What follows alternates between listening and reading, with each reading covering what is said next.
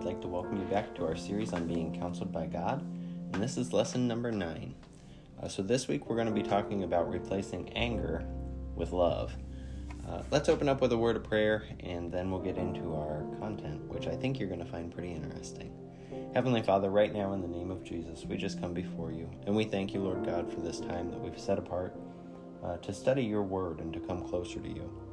Father, today as we share this part of your word, as we talk about anger and we talk about love, I pray, Father God, that in the name of Jesus, you would begin to open the hearts and the minds of these people. I pray, Lord God, that their ears would be anointed to hear, their hearts anointed to receive, and that my lips would be anointed to speak. Father, I pray right now that you would begin to speak into their hearts, Lord. Father, as they hear the words in my voice, I pray that over my voice they would hear your voice speaking into them. I pray, Lord God, that someone would find a new peace, a new shalom with you through this message. I pray, Father God, that these people would be encouraged enough to go out and to spread the news of Jesus Christ. Father, in the name of Jesus, we ask that you would be with us. With all the anger that seems to be raging throughout our country and throughout this world, we pray, Lord God, that you would shed new light on what love truly means. We pray, Father, that you would shed new light on how to change over from anger into the truest of loves. And Father, I pray all of this in the name of Jesus Christ Most High, and all God's children said, amen and amen. So we're talking about replacing anger with love. And so I want to start off with a couple of unique definitions. And these aren't exactly what we're going to call dictionary definitions, but they are Christian definitions. These are spiritual definitions, if you will, for 3 different terms, and so I hope that you will take notes of these 3 words. The 3 words that we're going to define are anger, meekness, and forgiveness. And so let's start with anger. When you think about defining anger, I think we can all come up with a somewhat reasonable dictionary definition of anger. But I would like to challenge that thought by saying that anger is actually an inner alarm system, meaning that if something is wrong within us, the alarm is triggered and it begins to sound. Okay? I think I could probably end the lesson on anger right there, but we're not going to. I want to expound on that just a little bit. Anger tends to be a little bit of a blame game. I'm mad because this person did this. But really, the source of anger isn't... I'm not going to say that the source of anger is always evil, but the source of anger is often evil, although there are types of anger that are not evil, and we'll cover that in just a minute. But in most situations, anger is like an inner alarm system, and it shows you that there's something wrong in your own heart. And I think if a lot of the world would get a grip on that definition of anger, we would probably begin to see some change, because we don't want something wrong in us, right? When something's wrong with us and we recognize it, generally we try to change that very quickly. So write that down. Anger is an inner alarm system. It shows you that there's something wrong with you, with your heart, with your frame of mind. Okay? So then, what is meekness? Well, we're going to say that meekness is yielding all of your personal rights and possessions to God. Okay? Meekness is one of those, we're going to call it a churchy term. You hear it a lot in church. You hear it a lot from fellow believers. You hear it a lot from Christians. It's all about meekness, and that's just what we want. We want to be meek. But what does it mean? So if we really want to be a meek person, then we have to recognize that we have to yield all of our personal rights and possessions to God. What does that look like? I want to paint the picture for you so that it's clear. When you yield all of your personal rights to God, we're going to split this into two. We're going to start with rights. When you split and you yield all of your personal rights to God, you say, I have a right to life. What are you going to do with that life? Are you going to use that life to glorify God?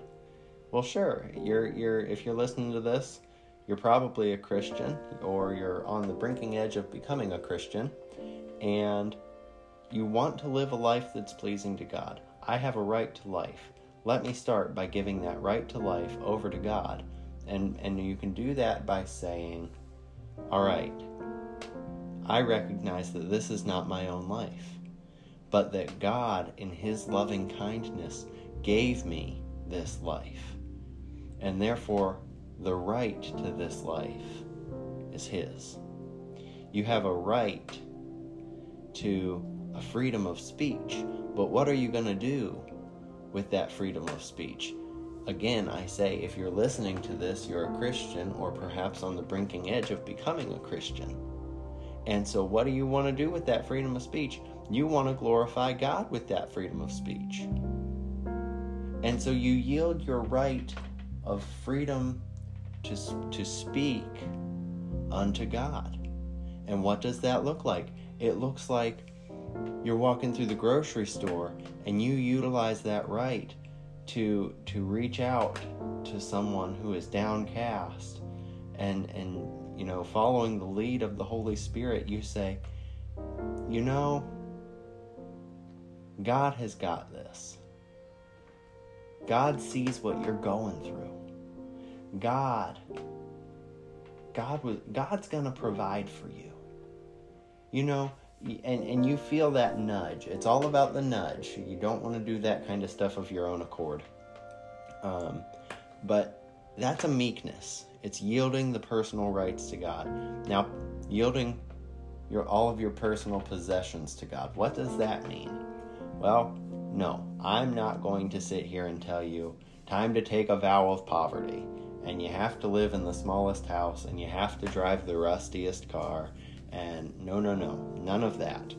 I'm not here to tell you that you got to live poor to be humble, but rather, in yielding your possessions to God, you can roll up in your brand new, just off the factory Cadillac, and get out, shut the door, and say, God is good. Bless His name. He gave me what it takes to have this vehicle. You can live in the biggest house on the street, and when you sit on that porch, you can say, glory be to God, because God provided the means to this house. You yield your personal possessions to God. And so meekness, if we truly yield our personal rights and possessions to God, meekness brings God glory.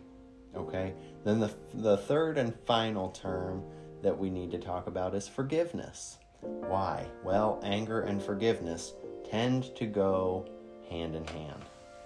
And so what I want you to write down for forgiveness is, when you truly forgive, you're never going to bring a matter up again. Okay? Because if you bring the matter up again, and that is bringing it up to a friend, a coworker, a family member, or even bringing it up to yourself, then you have not forgiven, with one exception. And that exception is to testify. Okay? And so what does a testimony of forgiveness look like? I was hurt by this person in this way, but God. That's what the testimony of forgiveness looks like. But when we are looking at forgiveness, we have to understand that forgiveness means I'm never going to bring this up, not to another soul ever again, unless I can use it to edify a fellow believer, to bring somebody to Christ, and to glorify God. And that is the one and only exception to bringing up something that you have already forgiven. So those are the three big definitions that are imperative to replacing anger with love. So I want to look at some of the biblical advice on anger and then some biblical advice on love. The Bible is very clear on both subject matters. And if you do extensive scriptural research, you will find that people in Scripture exhibited anger. And you will also find that people in Scripture exhibited love. Okay? You have to keep in mind that the Scripture is real life account of the day and time. It's a real life account of this is what happened and this is how it went. And so when you take all of that into consideration and you say, okay, all of the people that are recorded here, yes, even Jesus, even Peter, even James, even John, even Martha, even Mary, all of them, they were all humans. Okay? And so the stories of their lives that are recorded are going to show a little bit of anger from time to time. They're going to show some love. They might show some sadness, some joy. We see all of these emotions throughout Scripture. But one of the things that I want to teach, I guess is what I'm going to say, on anger, the Scripture verse that I want you to focus on, because I truly believe that out of all the Scriptures of anger, this is probably the most solid foundational teaching that any Christian could receive. It comes from Ephesians chapter 4, verse 26. And it tells us that yes, we can be angry. Okay? I remember a conversation one time that I had, and I said to the person, I said, do you know what the Bible says about anger? And the person looked back at me and said, it says don't do it, don't be mad. I said, no, it doesn't. The Bible says be angry. Clear as bell. Ephesians 4:26 says be angry, but it brings one condition with it. Do not sin. Okay? So yes, get mad. But do not let that anger cause you to sin. And furthermore, don't let the sun set on your anger. That becomes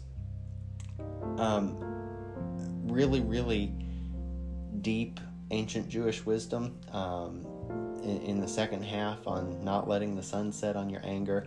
And I could consume probably 40 minutes just teaching that particular scripture into the depths of its true meaning and why you shouldn't let the sun come down on your anger. But that's not the focal point here. And so I want you to take away one thing from this verse. If you can get mad and not let the anger cause you to sin, it's for one reason. And it's because whatever caused you to be angry caused your spirit to be angry. And so you've experienced a righteous anger. And an example of a righteous anger is, you're sitting at work and the person who's sitting next to you takes the Lord's name in vain, and you say, please don't do that. And it sort of ruffles your feathers. And they do it again, and you say, I said, please don't do that. And then they begin to do it intentionally. And well, then there comes a point then that you need to take action, and you need to scripturally defend yourself and probably move where you're sitting, because it's not going to be healthy for your spirit or for your being to be in that environment. And so it makes you angry when someone slanders the name of your God. It makes you angry when someone when someone outrightly could do something such as curse the name of God. It gives you a sense of anger, but it doesn't cause you to sin. It creates an anger that brings somewhat of a broken feeling inside of you, and you resolve to prayer. And so this is the experience of righteous anger. I'm mad, but all I can do is take it to the foot of the cross. Okay? That is the epitome of righteous anger. I'm mad, but I will not sin because I'm mad. I will not slander this person because I'm mad at them. I will not speak a curse over this person's life because I'm mad at them. Okay? One of the things that people often do out of anger is they'll quote unquote pray for someone, but they'll pray something evil against them. That's not prayer, folks. That's cursing. And we can't do that. That is being angry and sinning, because God prohibits cursing. And so when you can be angry and not driven to sin, you can experience righteous anger. That's your biblical advice on anger. So now let's look at some biblical advice on love. And I did something intentional here. I gave you one scripture for anger because anger is negative, right? We tend not to associate positivity with anger. So what I'm doing here is a 3-to-1 ratio. 1 negative to 3 positive. And so I'm going to ask you to do some individual study this week, a little bit deeper than I usually do. So I want you to study some biblical advice on love. And the reason that I want you to do this on your own time is because two of the passages, are rather lengthy, and I don't want to spend the time reading through them in their fullness. And I really want you to spend time getting into God's presence, reading through these passages of scriptures, and hearing what God wants to say to you through them. Take notes. If you're not one for highlighting or writing in your Bible, keep a notepad with you as you write, and write down what jumps out at you as you read. But I want you to study 1 Corinthians chapter 13. Okay, and many of you can probably think of probably the first half of that chapter just off the cuff because it's so familiar to all of us. But I want you to take time to study 1 Corinthians 13. And then I want you, when you're done with 1 Corinthians 13, to go to 1 John chapter 4, and I want you to read specifically verses 7 through 21.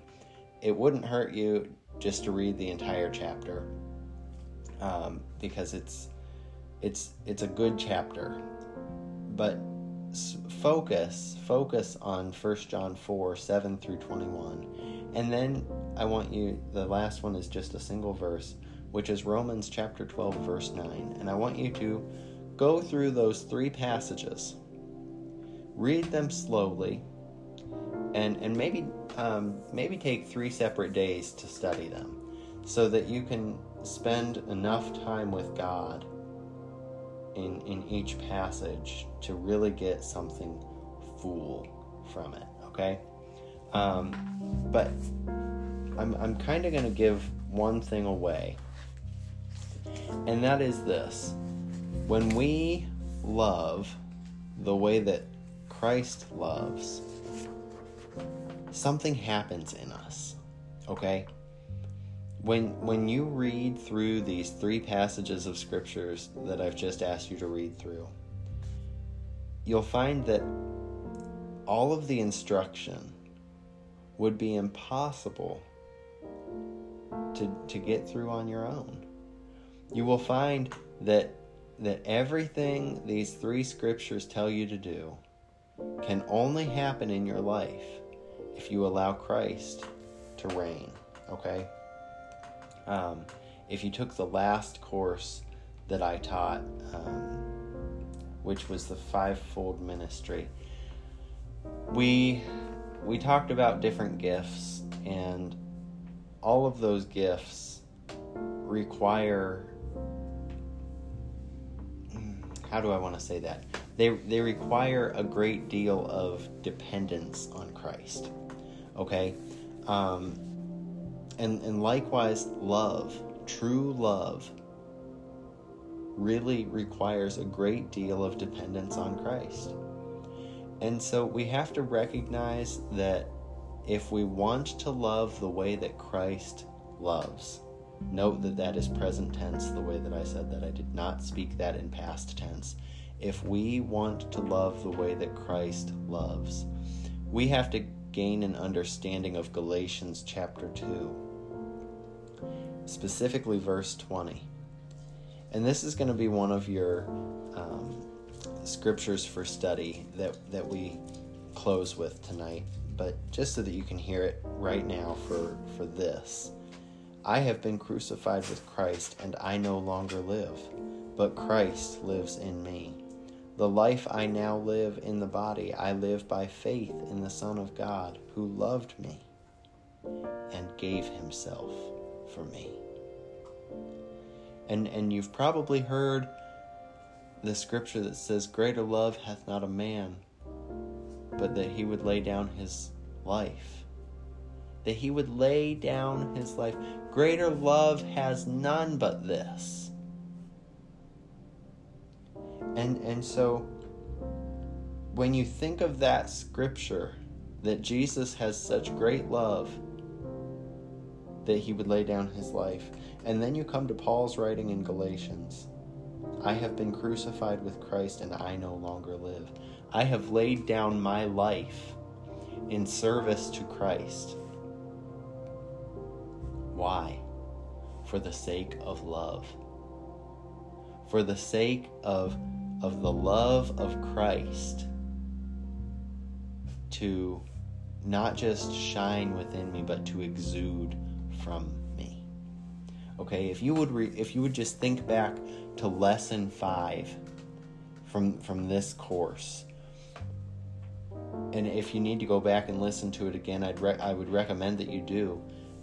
That was the week that we talked about being in the Spirit and really putting to action the 5 senses of the Spirit, and how to utilize the eyes of your spirit to see vision, and the ears of your spirit to hear God's rhema, and how we should walk in these things, and how we should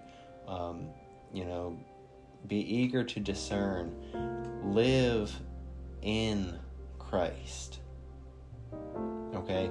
So I want to call that to your remembrance tonight, because when we truly live steadfastly in Christ, then and only then can love truly abound. Okay? So let's, as we bring this to a close, I'm going to read to you a couple of scriptures. The first being from Philippians chapter 2. I'm going to read verses 5, 6, and 7. If you would just close your eyes and hear this, receive it into your spirit. Philippians chapter 2, verses 5, 6, and 7.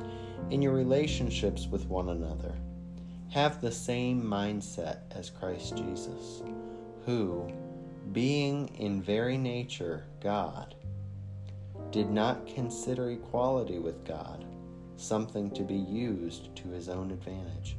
Rather, he made himself nothing by taking the very nature of a servant and being made in human likeness. Does that sound like love? And as I'm going to read that to you again. I want you to keep your eyes closed for a moment and just allow God to show you something in your spirit as you listen to that. In your relationships with one another, have the same mindset as Christ Jesus, who, being in the very nature of God, did not consider equality with God something to be used to his own advantage.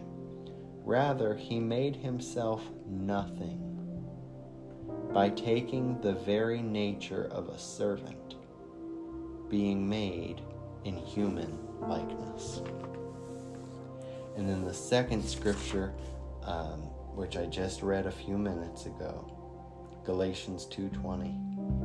I have been crucified with Christ, and I no longer live, but Christ lives in me. The life I now live in the body, I live by faith in the Son of God, who loved me and gave himself for me. When you wake up in the morning and you draw that first breath of the day and you sit and put your feet on the floor, that is the moment that you have to remind your flesh body that it is no longer you who lives, but it is Christ who lives in you.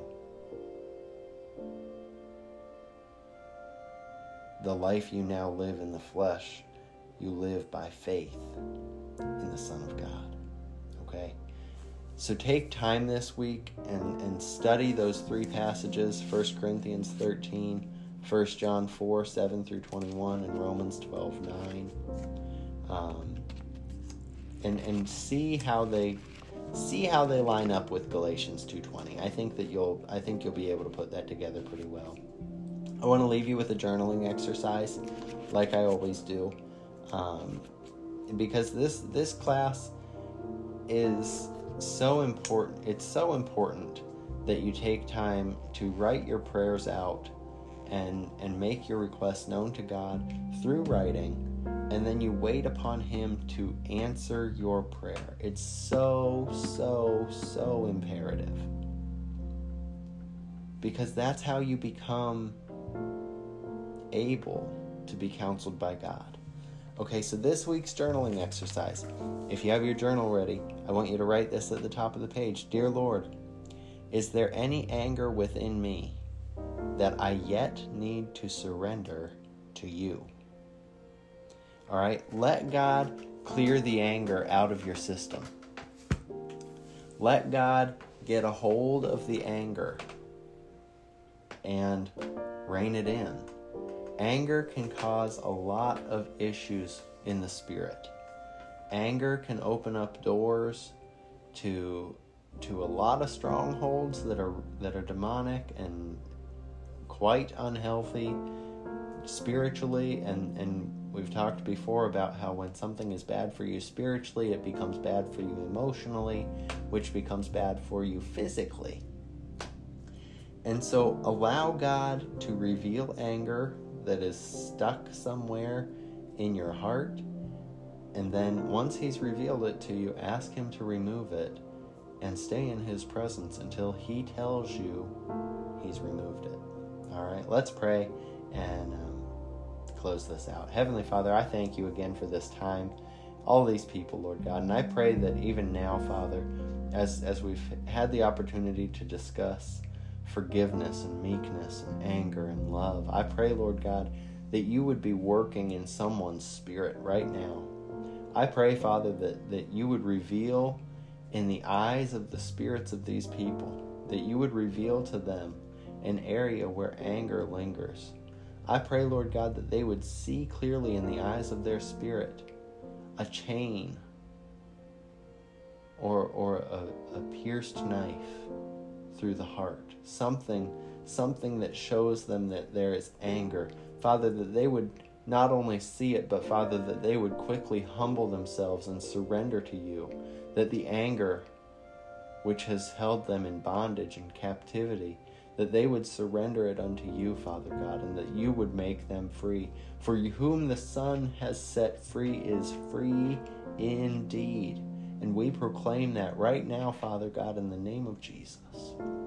Lord, we pray that you would lead, guide, and direct each one of us in the days to come, Father, that we would have no questions about what you are doing or how you are leading us, but Father, that we would plant our trust firmly in you, that we would plant every bit of trust firmly in you. Father, that we would look upon you with fresh eyes, fresh and new each morning, and know this, that you alone are in control. I give you praise, honor, and glory, Lord God, in the name of Jesus Christ Most High. And we do pray and ask all of these things. And all God's children said, amen and amen. Y'all have a great week, and I'll see you next time.